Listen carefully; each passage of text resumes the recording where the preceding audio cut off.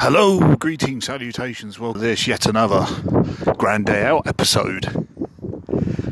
It is a beautiful, sunny Sunday afternoon, I guess. Yeah, definitely Sunday. Anyway, moving on. It's been a little while since we spoke. How are we all doing? We all okay? We all good? Yeah? Good, glad to hear it. Anyway, I have just come out of a screening of Sonic the Hedgehog 2, the movie, the film, of the video game, of the series. How was it? It was okay. No, I really dug the first one. I loved it. As I spoke about previously on Twitter and on a previous Grand Day Out episode of Memory Serves. I enjoyed it. I don't think it has as much heart to it as the first one did. This one definitely ups the stakes in regard to kind of action set pieces. A lot of it is kind of action set pieces here and there, trying to get it in as much as possible, which is fine. It's a sequel. Really liked Idris Elba's casting as Knuckles. Quite an inspired choice. Really like him. Kind of throughout the film, he kind of takes on the best way to describe it is kind of Drax from Guardians of the Galaxy. If you've seen that film, kind of the way he is, he doesn't understand literal things, and kind of like that. So they play Idris Knuckles off as that. Colleen O'Shaughnessy playing Tails, cannot fault her at all, to be honest. Voice actor from the later incarnations of Tails game, of the Tails from the games. Really dug her. She's pretty cool in that role. Jim Carrey, I think he's fine in this. I don't think he's as good as he was in the first film. Probably because he's not bouncing off of anybody, because a lot of the human characters do get sidelined in this film, and I'm fine with that, to be honest, for a film about CGI animated characters. They get a lot of the human characters, like I say, get sidelined, and again, I'm fine with it, but because he hasn't got anyone to bounce off of, he doesn't come across as manic as he does in the first one, where he's a complete joy to watch in the first one.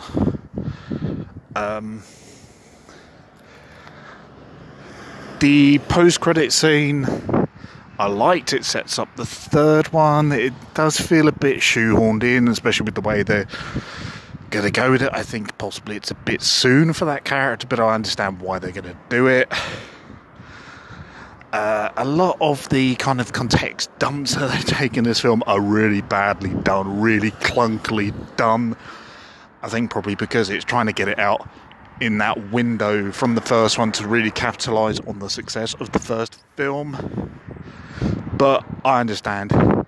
It's not for me. It's for kids. I think as a kids' film, it's perfectly functional. I mean, I was in a screening full of kids, and there was a couple of good laughs. There was a couple of good moments in it. There's some nice little references in there to the older kind of fans of Sonic. So you've got the Mean Bean cafe. I'm pretty sure there's a drawing in Sonic's bedside table, which looks like... Well, I couldn't make it out, but there's definitely something. And I'm pretty sure the bed he sleeps in is the car from Sonic Team Racing. And I'm pretty sure him snowboarding is a reference to Sonic Riders. Maybe. Not entirely sure, but there's still some little bits in there.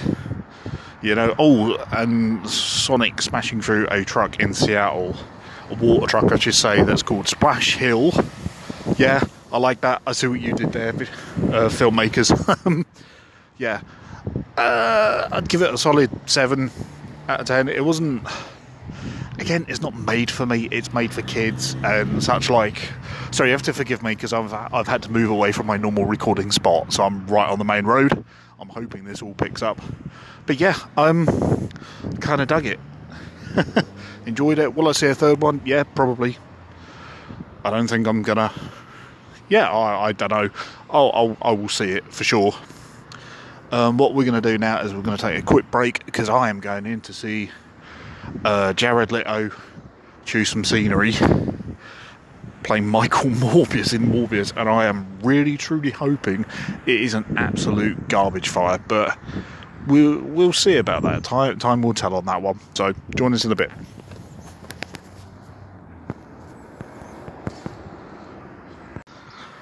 I have just come out of seeing Morbius.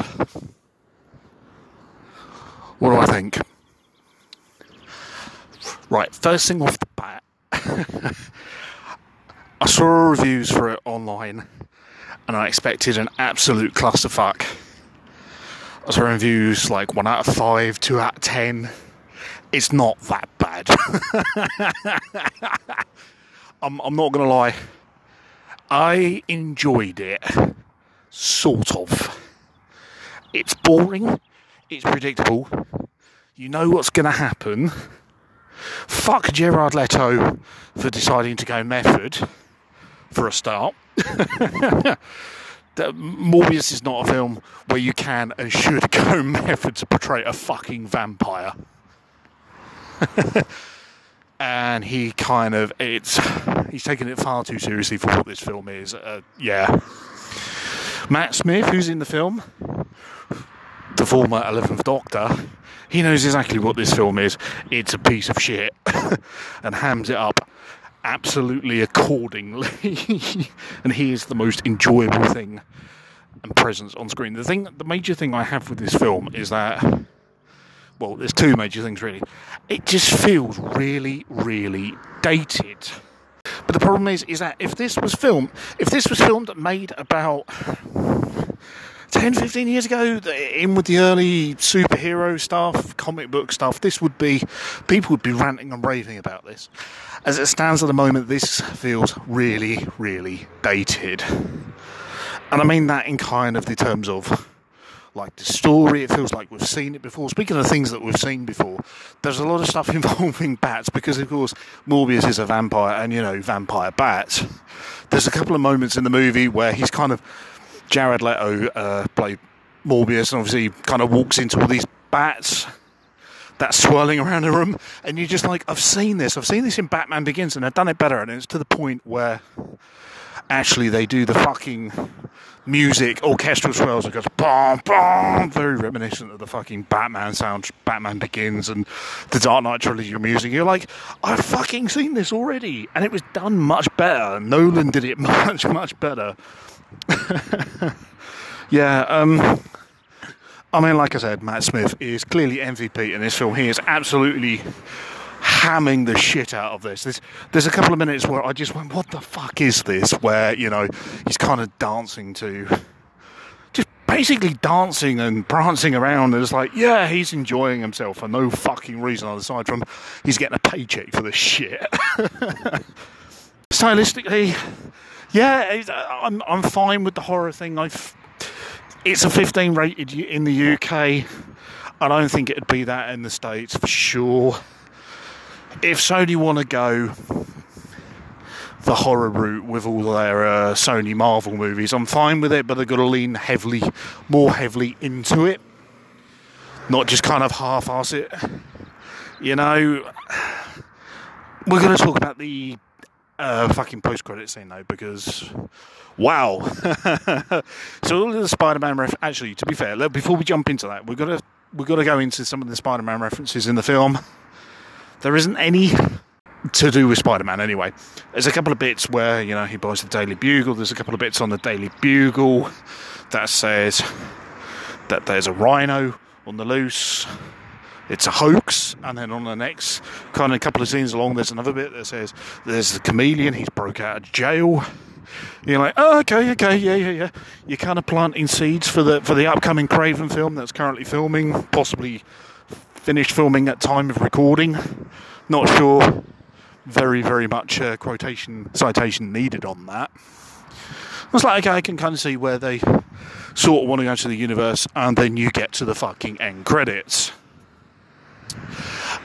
Spoilers for the post-credit scenes. if you don't want to know, obviously skip forwards a couple of minutes. But basically, you've got, for whatever reason, leading on from No Way Home, a crack in the multiverse appears, and for whatever reason, it appears that Adrian Toomes is in the Sonyverse now? What? I didn't think it worked like that. I didn't think that villains could cross dimensions like that willy-nilly, because he was in the MCU. Now he's in Sony. It's all very confusing. Anyway, and then you kind of get this going, he's in jail, oh, nobody knows where he's come from, and then he kind of gets released because, yeah, fine, okay. It's very confusing to have him jump across from one universe to the other, so I don't know if that means that Marvel doesn't have any plans for the Vulture now. So Sony's like, yeah, we'll have him. And then not long after that, you get a bit more credits, and then you get a final credit scene with Morbius fucking driving for no reason. You then meet at like 2 o'clock in the morning, because I made a note of that, because that was important. Driving out to the desert because reasons, and then suddenly you get the fucking Vulture appear in what appears to be a brand new suit. Looks very much like the suit that was teased in Andrew Garfield's Amazing Spider-Man 2. Going, yeah, I'm here because of Spider-Man, and us guys in this world, we should team up and do something. And it's like, okay, but one, Michael Morbius has no fucking clue who Spider-Man is, because we haven't established a Spider-Man in this fucking Sonyverse, because for whatever reason Sony want to do solo villain films without fucking Spider-Man. And I was like, what? And then why have Sony got such a fucking hard-on for the Sinister Six? We've just had, basically, the Sinister Six in No Way Home, as of sorts. Why are Sony pushing this so fucking hard? They tried last time in the early 2010s with the Amazing Spider-Man. Why must we do that again? Must we? And and Morbius kind of goes, oh yeah, well, that sounds interesting. Why would he? It kind of, undermines the whole film where Michael Morbius has been cast as, like, I guess the hero, but not really, because, he doesn't want to kill people and rah, rah, rah, rah, rah. All very confusing shit. Is it worth seeing on the big screen? Just to kind of wrap up my summations and thoughts. Sorry, you have to forgive me because I'm walking about. Is it worth seeing on the big screen? No. Not really. In fact, I wouldn't, because it would just encourage Sony to make another one. No. Don't do that. Please don't. Must we have more solo villain films without Spider-Man? Really, I still don't know how it can work. Venom, arguably, yes, because he's, well, not after Let There Be Carnage, because fuck me, that film was terrible. Must we have a Craven film without Spider-Man? I mean, really, if you're going to have Craven, he needs to be in a Spider-Man film and do, like, Craven's Last Hunt or The Gauntlet, adapt those stories, but don't do him on his own. That's kind of, I'm kind of wandering off now. I dare say I will be talking to Matt about this at some point, either on a side order or what have you, because he will have many opinions. So, yeah, actually, no, I may not have seen him or talked to him by the time this comes out. So, Matt, let me know what you think, if you manage to get around to seeing this. But, I think that will do for my day at the cinema now, and unless there's anything on the end here. Well, no, I'm done at the cinema now. I'm going to go home. I think there's a couple of bits on Netflix possibly I might check out. So, I'll talk to you in a bit. And we are now at home. As you can tell from a slightly nicer, less intrusive sound. So I've just got off of Netflix and I've just watched this brand new Judd Apatow film by the name of The Bubble. So for those of you who are not in the know, basically It's a film about this group of actors coming together during the fucking COVID-19 pandemic and trying to make a film while they're all self-isolated and such. Like, oh, excuse me a moment, there's a cat wanting to come in. Hello, mate. Podcast cat says hello, by the way. Anyway, it's basically about these group of big name actors coming together to try and make this film during the COVID-19 lockdown, and they're all kind of locked in this hotel and slowly driving each other mad. It's supposed to be a comedy. I don't think I laughed once. Well, that's a lie, actually. I think I laughed maybe once, and that was at a toilet gag, because that's about my level of humour nowadays, to be honest. The whole film, it's a definite far cry from Judd Apatow's kind of original work, you know, on stuff like The 40-Year-Old Virgin and Knocked Up. This feels very, very scripted, which is fine, but it's scripted in such a way that it's just not funny. Where the other films kind of, they let their actors improvise and keep rolling and stuff, where they get some generally really, really funny stuff. Like the bit from the Knocked Up where they go, you know how I know you're gay because you listen to Coldplay. I still quote that every now and again because, you know, it's a funny scene. But yeah, there's not really a lot I can say about it. I mean, I kind of want to watch the film within the film instead of this film. So they're making a film called Cliff Beast, and it's like dinosaurs on a and this group of people trying to figure out what to do with these dinosaurs and stuff. It's called Cliff Beasts or something, and it's like the sick film. I want to watch that film, not this quote unquote comedy film. I mean, it didn't really do a lot for me. I feel like it's now going to be one of those films where inevitably people are going to start making films about COVID and the pandemic, and a lot of the humour is going to be driven from that. I mean, there's a couple of sections where in the film where the actors have to quarantine for 14 days when they enter the country, and it shows them going mad. Fine. It's not funny though. And kind of people being swabbed so they can get on the film sets and stuff. I mean, fine. In a few years, I mean, possibly, yeah, it might be quite amusing to look back and go, I remember that time, but it's kind of different when it's still so fresh, but it's not even, like, trying to be clever. It's one of those films where, like, when Host came out on Shudder in 2020, where it was filmed in the lockdown and stuff, it's going to be like, fuck's sake, there's going to be a whole load of COVID films, isn't there? And this is kind of what I was dreading happen.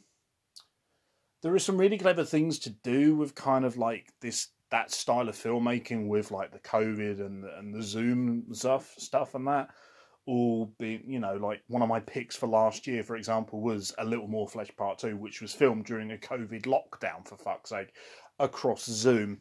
And that's really cleverly done, but this just feels trying to throw too much at the wall and seeing what sticks, and a lot of it doesn't stick. I feel like you've got these big name actors in there like David Duchovny, and you've got like Michael Keegan Peele.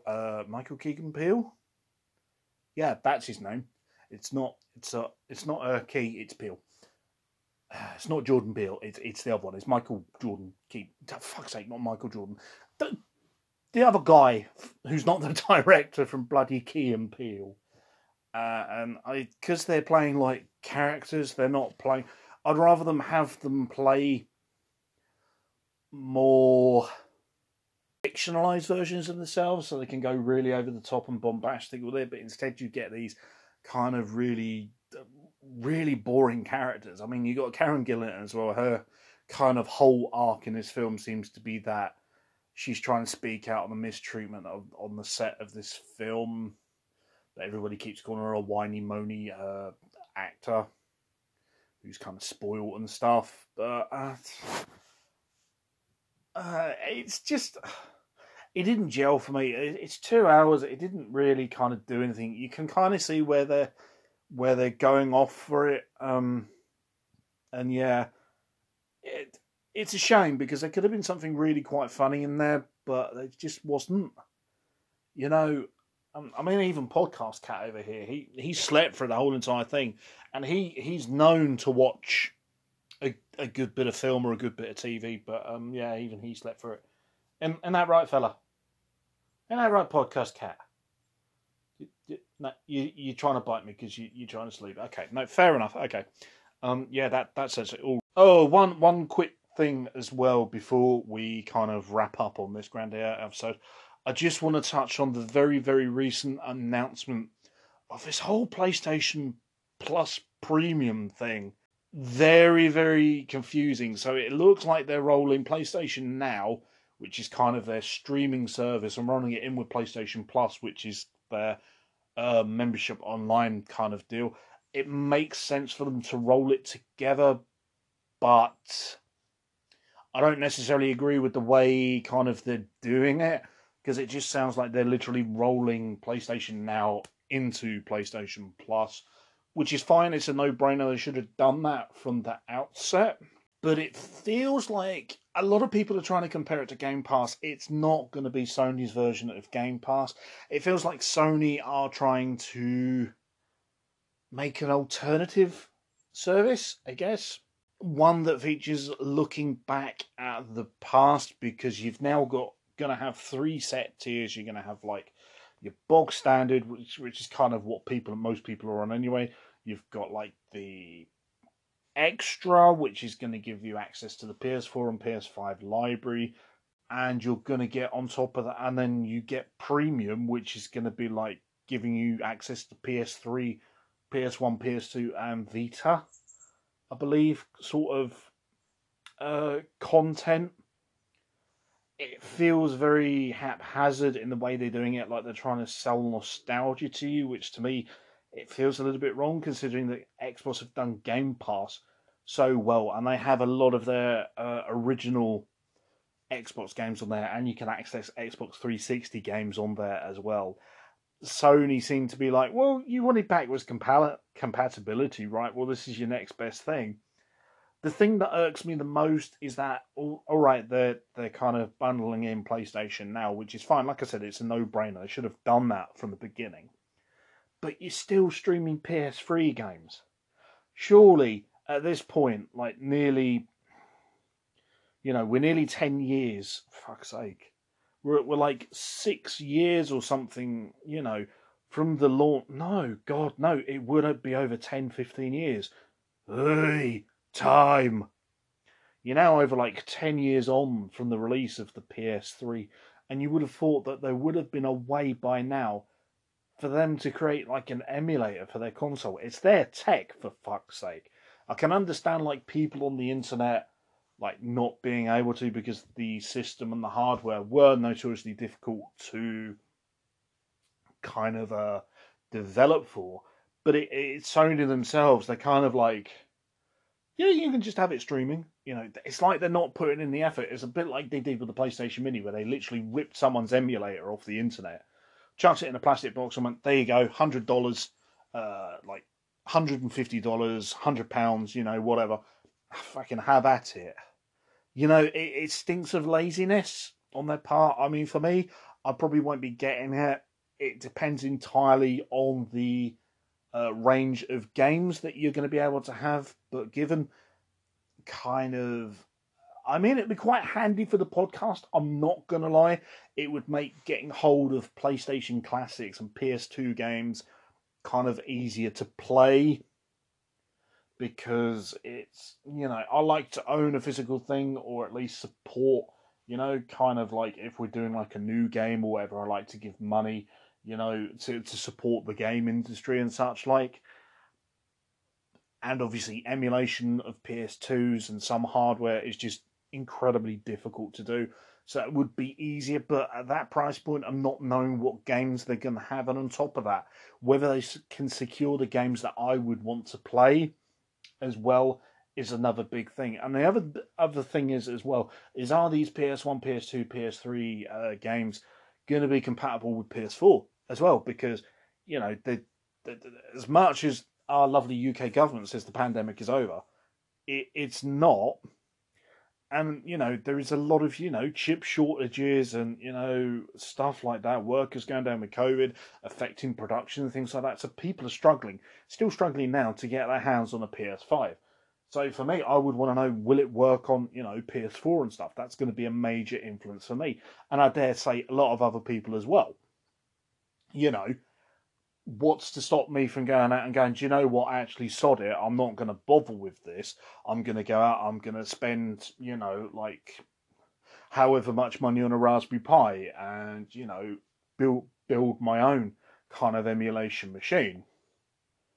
Which I don't really want to do, but Sony isn't really giving you a lot of other choice aside from that. Obviously, if you want to play your classic PS1, PS2, and, arguably PS3 games, should a stable PS3 emulator come along eventually, To really wrap up, like I say, it's kind of a no-brainer rolling all these services together, but it just feels really lazy and really haphazard, like not a lot of thought has gone into it, They're kind of selling you on the nostalgia of, memories from, PS1, PS2 and things like that, and having a staggered 3-tier system is just bonkers.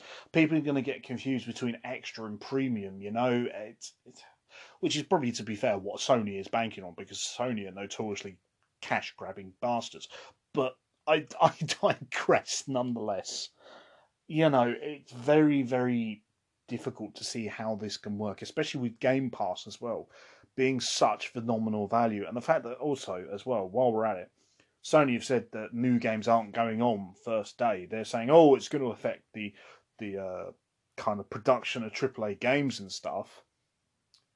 Which to me, it's a valid point, but also I'm calling bullshit because, it's just Sony wanting to make more money for their back pocket. It's just kind of reductive. If you were guaranteeing day one, on exclusive games on like this new Game Pass thing with an option to buy it if you want to, or have it on like the premium, for a week, 2 weeks, have it free, download it, and then after that take it off or whatever, and then have it kind of, something like that. It's you cannot compete with Game Pass. I know, like I said, they're two very different services, but Game Pass right now is phenomenal value. I'm not going to argue that. As someone who has a PS4 and is possibly looking to get a PS5, that Game Pass on Xbox is oh so appealing. So, there might come a point where, I end up getting an Xbox just purely for Game Pass because, there is a lot of stuff on there, and Game Pass is fucking phenomenal value for what it is.